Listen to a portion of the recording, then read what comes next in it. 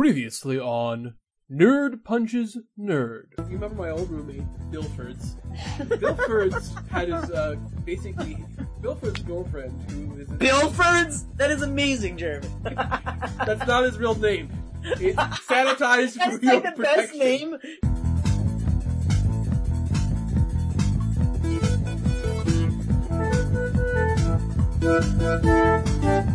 I want to talk about an old friend who was a little bit different, and he's had a lot of tough experiences. I'm talking about Omar. Oh. Yeah. I was Did also you think talking, that was an interesting choice, but I Sam, that was we al- picked that? Hold on. I was Yes. also Well, I'm talking- very happy that you put him Yeah, on. I knew you'd Yeah. be. I think that it's interesting because we definitely had a different range of who watched it. Because I was definitely the last. And also for me, it was weird because I watched the first 4 episodes or so. And I was like, whatever. And then I just sort of held off I like for a the songs. long time. Yeah, And then Benji and eventually- I remember Benji and I had to like convince you to watch this show. Yeah, And then it was kind of eventually- some Wanna of watch Ice it. Fire. It was kind of in some of that. And I think I was the first one to watch it, too, but I could be wrong about that. Yeah, well, Sorry, go ahead. And then eventually I started, and then I just really got into it, got rolling. To the point where I was like, oh, this is all great. I even like season 2. Yeah. It's Right. kind of funny. No, I love Watch it season like that. 2. It's kind of like how I like Feast for Crows, and how you and I like Feast for I Crows, know, you it's know? weird. Or how You know. you guys both like Lady in the Water, or whatever it is. What? I think Wow. really- I've No, never you even guys both seen like the Lady in Hulk. Water. You guys both like Hulk. Right, Yes. right. The Yes, we do like the Hulk. Although I have Yeah. heard somebody say it's a good movie, but not a good Hulk movie. And I totally understand. And But anyway. that's probably fair, but Yeah, anyway. it's fair. It's fair. But anyway, like, yeah, I think that the Wire. First of all, I wanted to put it there because eventually I want to have a podcast where we find a way to talk about some of these more like real life dramas that we like, because all of us like certain things of those, and the Wire definitely represents one of the best dramas. I mean, it's so Right. brilliantly written. I think you it's know, better it's than Sorry? The Sopranos. Because I thought that the way I was thinking here was, it's hard to compare. well, Right. okay, first of all, The Sopranos, it ended, so it was still an option. Mad Men is still going, so I didn't really want to include that. I haven't seen Breaking Bad, so it doesn't really mean anything to me. And, there's certainly other, dramas and so on, but if we think about it, really, what do we think about the most? We don't really reference The Sopranos that much. We reference The Wire a lot more. Right. You know, and I think that if Sam had seen Mad Men, we'd probably be referencing that one more also. Right. Eventually I will get to watch Mad Yeah, Men. I think I really like it. But I need to finish watching Breaking Bad first, and then I'll watch Yeah. Mad Men. Well, no. I mean, what Mad you Men's gotta do. excellent, and you'll see. But one of the cool things about The Wire is just, well, first of all, like Omar's perfect. We should talk about that in a second. Why Omar is perfect for representing The Wire. But in general, like The Wire is one of the best things. It's one of the most honest things, and it's not exactly. I wouldn't call people an ensemble, though. Actually, they do have a great ensemble in terms of the main police detectives, the core group, kind of do stay through it, so they kind of are the core. They're kind of the core of The Wire, but they have recurring characters. They have all sorts of people come in. They have such great lines, such great moments, and it's so real feeling. And the thing is, what's great about Omar is kind of this mythic, character in there, even though he exists and he has flaws and stuff like that. He doesn't quite do as much as you want him to do because it's kind of realistic, but he kind of is this like weird superhero, and it's like he's this like ghetto, like, Robin Hood sort of like, he's got his own moral that he's in the thick of it, doing all this shit, but he's actually trying to like do something good, you know what I mean? In his way, even though he fucks up and he's gay. That's the thing, like he's badass and he's gay and he's like just, and he comes in and he does amazing shit. I mean, spoilers. In the 5th season, when he jumps out the fucking window, remember? When he's trying to escape from Marlowe, he jumps out. And From like the 7th story or something, and right? like Marlowe even says, Marlowe's impressed. He's like, oh, that's some Spider-Man shit, and like, and you see him, and the cool thing is that part of it is that Omar really he's the real deal, and you see that afterwards he like broke his leg, and he's like crying because he like, in pain because he broke his leg, but he's like willing to do that crazy shit, like he jumps out a fucking window. That's amazing. Yeah, that he does that. it's either that or get shot, so there you go. Yeah. But do you agree, like, Omar should be, like, one of the main people to show The Wire the whole season? Of course. You know? He was President Obama's favorite character. Wow. Yeah. There you And go. you know what's great about him? He's also been, like, a good sport about, he's been one of the only, if not the only actor from The Wire who's, like, also done, like funny, like, campy shit that's making fun of The Wire. You know what I mean? He was in, like, The Wire, the musical thing. You know, he had this whole thing about talking about AIDS or whatever, trying to spread, like, awareness about whatever, or something like that. And he said, so go get checked. Omar gonna get you. And he winks at the camera. Like, it's kind of like, he also has, like, a good sport about it, and he's awesome in Boardwalk Empire, even though you guys haven't really seen that. Like, he's a really good actor, and, like, and The Wire is just, it's an incredible show. Like, we're lucky to have The Wire as a show, you know, in the entertainment business. We're lucky that got through. Yeah, definitely. And that it was able to go through to completion. Yeah, and that it holds up and that people still watch it. You know, even though it was not always the biggest thing ever, a lot of people know about it, and it's had an impact. Yeah, it's kind of weird how the show didn't become like a really big hit until it was basically already over. Well, it's still not a big hit, but yeah. All right, let's move on. This description is going to sound a little familiar. It's about an old friend. He's had a lot of problems in his past. He's kind of misunderstood. You know, his name is Mr. Freeze. I'm so Yeah. glad. You know, I was going to mention something. We've already moved on from the sci-fi. I was going to say something about how we didn't have anything from Terminator on there, which is a shame. Oh, But you still managed to get Arnold on there, so you know I can look past I'll be back Good point. from in Terminator. the refrigerator. Well, I mean, I think he's in the category of, like, I mean, just the not the parody and everything, but it's kind of in, like, the so bad it's good category, like that whole thing. You know, which is part of nerdiness. It's like nostalgic. I mean, the thing is, there's a problem I see a lot of times, especially with the hipsterism, which is this idea of ironic enjoyment, which is, yeah, I enjoy it because it sucks, and I know it sucks. It's like, come on, listen, when we watch Batman and Robin, we're having a blast. Yes, It's not- exactly. We're Good not point. sitting there like, listen, I like Batman and Robin because it's terrible. I sit there and I just cry in agony. It's like, come on, that's just awful. And I feel like the Mr. Freeze is the epitome of the ridiculousness of Batman and Robin. I'm yes, so glad you you chose got your this. Batman nipples, what credit cards or whatever. Come on, we all know Mr. Freeze, Arnold The ice Schwarzenegger, all of giant the ice puns. Part of it is also that it's Arnold. I mean, really, It's it's like Arnold a Christopher Walken sort of thing that when he's in it, it's awesome, and it just he would not have been as memorable, most likely, probably 100% not as likely if it wasn't Arnold. But since it's Arnold Schwarzenegger, Yeah. it makes it awesome. So the puns are it's amazing. Because his delivery is bad. That makes it funnier than if the delivery was good. True. Well, it's not even that it's not It's just like- his delivery is bad. It's that his delivery is Arnold. His delivery is still Arnold Schwarzenegger. He's still saying "Hasta la vista, baby," and Yes, like, everything. and come with me if you want to live. You know, Come with like me to live on ice. you know what I mean? He's still saying it that way. He's still Arnold, and it's incredible. So, Listen, there's a reason that we talk about that. I mean, the truth is, even for something like Street Fighter, there are some dull moments in it, even with all the sort of fun nonsense. But with Batman and Robin, it's so stupid, but delightfully so from beginning to end. And that's sort of like, to me, the epitome of the bad movie. Yeah. You know, it's funny because, like, we talk about how bad that movie is and how it was a disaster and how Joel Schumacher and all that, but in a way, you could argue that Joel Schumacher succeeded in what he was trying to do because he was trying to make a ridiculous movie. I agree. You know what? And it's he funny made you a say ridiculous that, movie I do agree. that you would argue is actually fairly entertaining. And that's funny because, there's a lot of hate out there, especially on the internet, for this movie, where they're just, oh, it's awful, it raped my childhood, or whatever nonsense. I don't know. It did a little bit. At least raped an afternoon of hours. Or whatever you want to say. I mean, but yes, the truth is, sometimes those old Adam West ones. Well, yeah, not if you spend your childhood watching Adam West Batman. Like, Well, I mean, I technically did, but it's still, Yeah. I like Batman Returns a lot, and I saw that one first, and then I saw Batman Forever, and I was like, well, that was alright, I guess.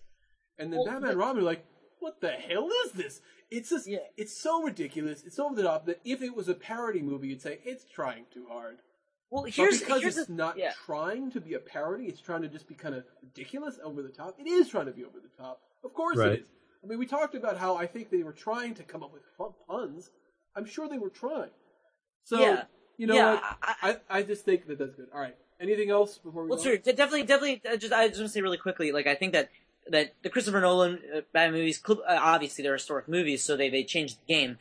So like we think of him in this serious context and all that stuff, and we respect that, and it's cool they're pushing that. But we have to acknowledge the fact that a part of Batman's history, even early history, is also that campy element that's there. That's from the Adam West stuff, because that was much earlier on in the history, and that is. That's the thing about comic book characters. They take on their own life, so they go in a bunch of different directions. And I think that the Adam West stuff set the tone, so it's not so crazy for them to come up with ridiculous Batman stuff. Anyway. All right. Well, okay, let's go on to our next guy. Our next representation. Isn't also an old friend, but let's just say he isn't misunderstood, and he's an indestructible monster. And I'm talking about Kefka from Final Fantasy VI. Of course, I thought you were saying Louis C.K., but we'll get no. Da-da-da-da-da-da. Ding! He's not an indestructible monster yet. But we've talked for ages about Final Fantasy VI. We're not going to get into it much. But what's relevant here is what the importance of video games is to us. We've all played video games. Some of us more than others, obviously. And some of us played certain types of games more than others. But gaming in general is a very nerdy thing. And it's just one of those weird things that Final Fantasy VI hit us all exactly the right time. And well, gaming is nerdy, but like JRPGs is like a particular kind of gaming nerdiness. But it was like, it's funny because like a lot of people picked up Final Fantasy VII because it was a popular game with the PlayStation. It's a huge game, and a lot of people played it, and that was their first like RPG thing, and so that's why it affected so many people. But it was different because obviously I'd played even from the first Final Fantasy, and it didn't really affect me in the same way as some of the later ones. No, I played the first game on the Nintendo. My brother and I had it. And my brother doesn't even like play RPGs much, but for some reason we had Final Fantasy and he played it. I mean, my next door neighbor who was also like into all kinds of video games. It had some and cool ideas. we beat the game a couple of different times. I mean, they were messing around with like mixing fantasy and sci-fi and steampunk and time travel. You're about Final Fantasy 6 now? No, Final Fantasy 1. Final Fantasy 1. But then, like as you kept going, like Final Fantasy 4 has had a much more linear story, and Final Fantasy 6 kind of had this great mix of both a story that was just amazing, and also really great things that you could do. And it's not for everyone because not everyone can handle that kind of long game, and it doesn't have a lot of action. But it's just fun to play. It is fun, and you love these characters. It's another example of great characters. Is every character a gem? No.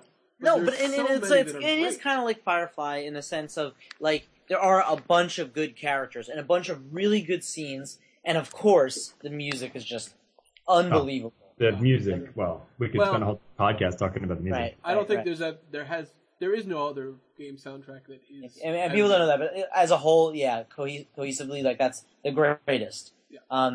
So let's move on then. Yeah. And this is another guy. Also, I wouldn't call him misunderstood either. And he's also an indestructible monster. Talking about Boris the Blade. Boris the Blade. Boris the fucking Blade. Now, talk about this. I want to hear what you say, why this is nerdy and why it relates to us and all that stuff. Well, obviously this guy is by our favorite character actor, Rada Savejo. I said that wrong. Well, the important thing is, we watched this movie Snatch, and it was amazing. And it's weird because it is a nerdy thing. Because this idea about watching these British punk fighting movies is not exactly like a mainstream thing. It's not. Yeah, well, I mean, especially Lock, Stock, and Two Smoking Barrels was like kind of a cult hit, and then Snatch was like a little bit bigger. I mean, it had Brad Pitt in it. Like, it wasn't obscure, but it was also like kind of more of a cult hit than a mainstream hit. Now, there was something I thought about including, and I decided against it just in terms of space, but which was basically like something like either Bruce Lee or Jet Li or Jackie Chan or something like that, a martial arts thing. Mm-hmm. I don't think we're all connected to him enough to really. That's how I thought. But the thing is, like some of these, like the crime things and the Snatch thing in particular, this is sort of one of those things that, to me, it represents the kind of obsession that you can get over a movie that's kind of fun, but it's just not for everyone at all. It's like an ultra-violent type of movie, that's really weird, plays around with time and characters, and you have some really fun people in it, and of course, some exceptionally memorable people. Yeah. And lines. Lines are great. And one thing that Guy Ritchie does in that movie, which is kind of hard to do, is it's kind of like what Alan Moore does in Watchmen. It's kind of like you see that this world already exists. You know what I mean? Like, it's very weird, but it's like you know that you can just feel that there are all these different dramas and other interesting things going on in this world that you don't quite know about. It kind of makes an assumption, you know about this person, and they really don't give you a lot. And somehow it's like they give you these little bits and pieces, and that somehow becomes this long, actual interesting story. Yeah, actually it's interesting because I was thinking of another movie that's sort of along those same lines. And all these movies I would say are sort of like Tarantino influenced. Right. They're all following like Pulp Fiction and Reservoir Dogs and stuff. But Lucky Number 11. I don't know if either of you guys have seen that. I would give it a solid. So Lucky Number 11 is a movie that's sort of a ripoff of I wouldn't call it a ripoff, but he's influenced. He's like the second, like third hand basically. He's coming after Guy Ritchie, kind of trying to play off Guy Ritchie, who was trying to play off Quentin Tarantino.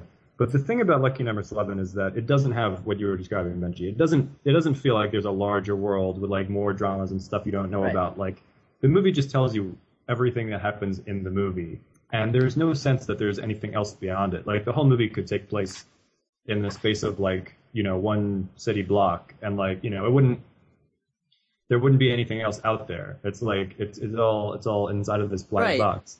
Right, but Guy Ritchie's movies are not like that. Lock, Stock, or Snatch, or whatever. I haven't seen Layer Cake. I still have been meaning to see that. But it's he does a better job of building this sense of there being a whole culture, a whole society around the characters. Right, like a hipster, right? Because we can say, we liked Jason Statham before it was cool. Yeah. Well, exactly. I think that was his best role. He was awesome in that movie. That's the thing. Well, now he's recognizable as a badass guy. But right. He wasn't he wasn't a badass character in that. He was just kind of like a fun guy. He was pretty confident, but not super confident. Right, but he wasn't like a badass or anything. And that's why it's kind of interesting. He wasn't a pussy, but he was just kind of like a working guy. You know what I mean? Like, you just felt like. He was a man, but he was just trying to do what he could. But he had such a great way of reacting to things. Yeah. He didn't really lose his whole. Brad Pitt was a badass. Yeah, he was. Oh my god, he was great in that. It's like that and Fight Club, like Brad Pitt. Brad Pitt is amazing in that movie. Yeah, well, I agree. Yeah. So, but just the thing is you know what I mean? Like, you see Bricktop. It's there are tons of other stories about Bricktop or about Tony. Oh god, why am I drinking Bullet Tooth Tony? Oh yeah, definitely. Just the expression as greedy as a pig. Yeah, all these characters, they all have these names. It's like he shows their names. Yep. Even Benicio del Toro's in it, and is awesome. Big Chris, little Chris, with his really weird accent that you just doing the decipher. Worst job of playing a Jewish character of anyone in the history of film. Yeah, I know Dennis Farina is amazing at it. He was also pretty bad at it. No, Dennis Farina at least can play a Jew a little bit. Benicio del Toro, I'm sorry, he is just awful. Abby, it's so nice to hear you on the phone. Abby. He's like, shut up. Yeah, but Dennis Farina, he was just get him to a good Jewish doctor. He's got the kippah on too. I know, that's right. The great thing about it is also, the other thing about the movie, which is really interesting, is it's very ballsy. People don't talk about this a lot. It's really ballsy with talking about all this racial, ethnocentric, ethnophobic stuff. It gets into that, kind of intensely. And it's kind of, it's interesting, I think. All right, I think it's time to move on. Okay. And our next guy is someone who, unlike a lot of these people, actually exists in real life. And we're talking about Joss Whedon, King of the Nerds, as he's often called. Now, I don't know it's funny because we already spoke about Joss Whedon, and you have Firefly on here in addition to Joss Whedon, so Yeah, and, it might be a He's little the bit. king of the nerds. We gotta pay our allegiance. You know what I mean? And the We truth got- is, he's everywhere. That's I mean, the he's title. in movies, he's in TV, he's in comics. You know, it's He's a proponent of nerdy things. You know what I He mean? Like he he represents. He's like Tupac for like the nerds. You know what I mean? Like that's, yes, that's a good point. He's trying to integrate more nerdy things into mainstream. I mean, that's like the whole thing. I mean, I've talked about this before. How I felt like Avengers had to do what it did to be as successful as it was, and I can accept that, even if I think that it could have been actually a better movie if other things had happened. And I think Joss Whedon totally knows that, but I think that he made the right call. Realistically, it couldn't have been much better than it was. Well, I don't see any way that it. Let's not get into that right now. Yeah. But I think that it doesn't really matter about how much better it could have been, because I think that the right decisions were made. And I think he's also becoming a savvier person at this, because I don't think that was really always the case for him. And I think, he's getting in a better position for these types of things. And I think that's cool. I don't know how savvy he's gotten. I mean, that whole Dollhouse fiasco. That's before Avengers. yeah. I know, It's but hard to it wasn't that know long what ago. it's hard to know though. Like It really wasn't that what's long going on ago. in his head. I mean, I think we can leave it at like we don't know what's going on in his head. Like Yeah. I think these are fair ways. I really like Dollhouse, but most people don't. I did too, but whatever. I mean, if we're looking at it as a long career, I mean, he's an artist with a career. I mean, he's a legit artist with a career. So some things are better than others, and some things even because we're fans will be like we're open to it and we see the good in it and we like it. I think all of us like a Dollhouse, but it's by no means his best work. Well, here's an interesting question: if you couldn't pick Joss Whedon, who would be the other person in this role? Would we put Darren Aronofsky? I don't know. It doesn't quite work. Wait, and that's you mean to fill in the space, or you mean Yes. as King of the Nerds? the space of nerd representative. Because the other King of the Nerds would be Will Wheaton, No, that doesn't count. doesn't it? No, he's not the king of the nerds. He's king of the Star Trek nerds. Oh no, he's gone way beyond Star Trek. So you say, but I disagree. I don't even know who he is. There you go. Or speaking of Star Trek, you could put George Takei on Again, no. there. No, and you have to give. It has to be someone who has some sort of influence and some sort of ability to cross the mainstream. And the closest I can think of is maybe Neil Gaiman, but even that isn't quite as the same. Yeah. I just feel like there's no one quite like Joss Whedon right now. Now, was that always the case? No, because I think I feel like we could have put William Shatner up there. No. Priceline.com. Oh, okay. All right, Well, we don't need William Shatner because we already have Zap Brannigan. Yeah, right, well, that's our next character, who is Zap Brannigan, who, yes, you're right, was modeled after William Shatner. But it's interesting because here what we're doing is sort of representing animation that we can appreciate as older people, as adults. So it's not really kids animation, which is a difference. Because we'll get into in the comedy adult vein. Simpsons we'll get stuff. into like more kid stuff later. But I think it's interesting because Futurama became my favorite of the cartoon shows after 4 seasons of very, very average Simpsons episodes, and not at all the same for Futurama. And the truth is, Futurama has not been perfect. It's had some duller episodes, but in general, it's been funnier. It's been more heartwarming. Now, yes, if you go back to some of the earlier seasons of Simpsons, there were some things that really were affecting and interesting and clever and funny, but it got less and less so. They started running out of ideas, and Futurama, and also part of it was, focuses. Matt Groening was one of these people that in the early days of The Simpsons, he would say, nah, don't do that, or nah, whatever. Nowadays, it's like he's all rubber stamping it, like, fine, whatever. He really doesn't care so much about The Simpsons. He still does care about Futurama. I mean, he's a good. I don't think this is really the point. The point of choosing Futurama over The Simpsons is not to say like whether Futurama is a better show than The Simpsons. You could argue that like from start to finish, Futurama is a better show than The Simpsons. But the reason that we should have Futurama on here and not The Simpsons is because while The Simpsons is kind of nerdy, Futurama is very nerdy. That's true. There are It's some Futurama exceptionally nerds. so.